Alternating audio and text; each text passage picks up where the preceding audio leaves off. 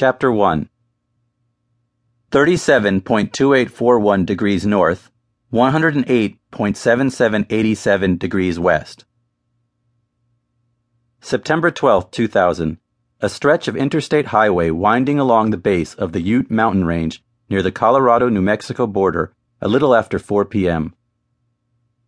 In a panoramic splash of pine trees and puffs of falling snow, flashes of brilliant sunlight reflected off the cap of Ute Peak, the sleeping mountain high above, and then a beat-up RV lumbered into view. Over the rumble of the camper's engines rose the off-key tenor of an all-American family sing-along. Chuck Zukowski was at the wheel of the 24-foot Winnebago Warrior Class A, both hands tapping out the rhythm of Sweet Home Alabama on the thick vinyl of the steering wheel cover. Early 40s, sandy-haired, fit, Chuck was smiling as he navigated the camper down the serpentine asphalt. His 3 kids were in the back, 1 girl and 2 boys, and his wife Tammy, a pretty brunette, was up front, joining Chuck in keeping the beat with her fingers against the dash.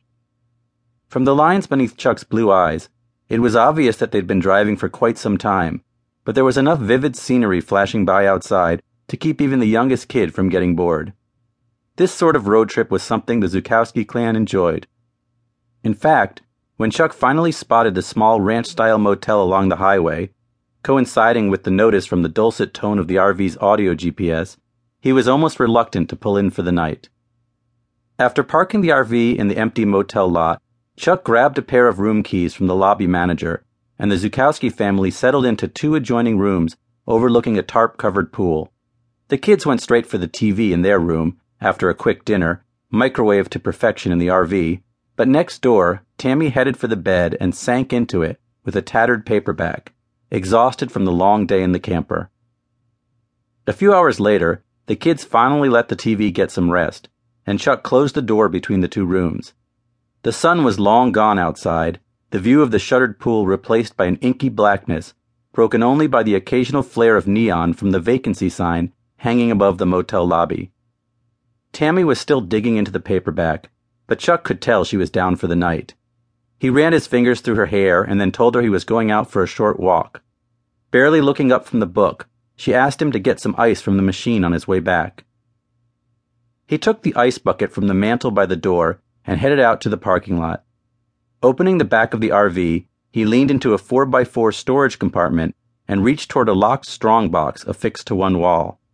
With a jangle of keys, he pried open the box and exchanged the ice bucket, which he would fill when he returned to the Winnebago, for his equipment: a 3-pound police flashlight, a video recorder, an EMF counter, and 3 rectangular batteries.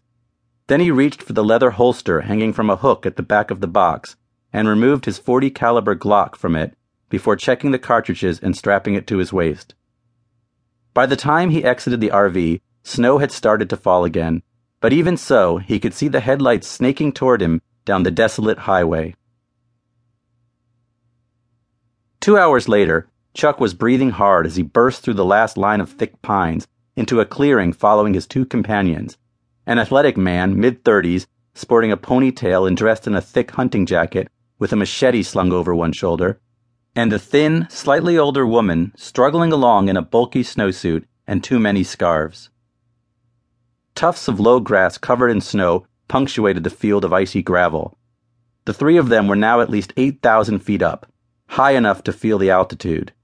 The other man, Joe Fex, part Native American, a rugged outdoorsman reared on the ranches that pockmarked this corner of the country, was barely sweating as he began setting up their makeshift campsite, raising a canvas tent to protect their equipment. But the woman was trembling from exhaustion and certainly fear. Chuck had no worries about Fex. The big man was an old friend and had accompanied Chuck on many similar excursions over the years, but the woman was a wild card. Chuck had met her over the internet not 2 weeks earlier, and the drive over to the base of this hike was the longest time Chuck had spent with her in person. Chuck would have been much happier if they could have left her behind, but it was her information that had brought them to this spot. According to her website, she was supposed to be some sort of psychic. Chuck wasn't the type to judge anyone. For all he knew, she had a cemetery full of dead people on speed dial. More likely, she was batshit crazy, but it didn't really matter. As usual, Chuck had done his research. The psychic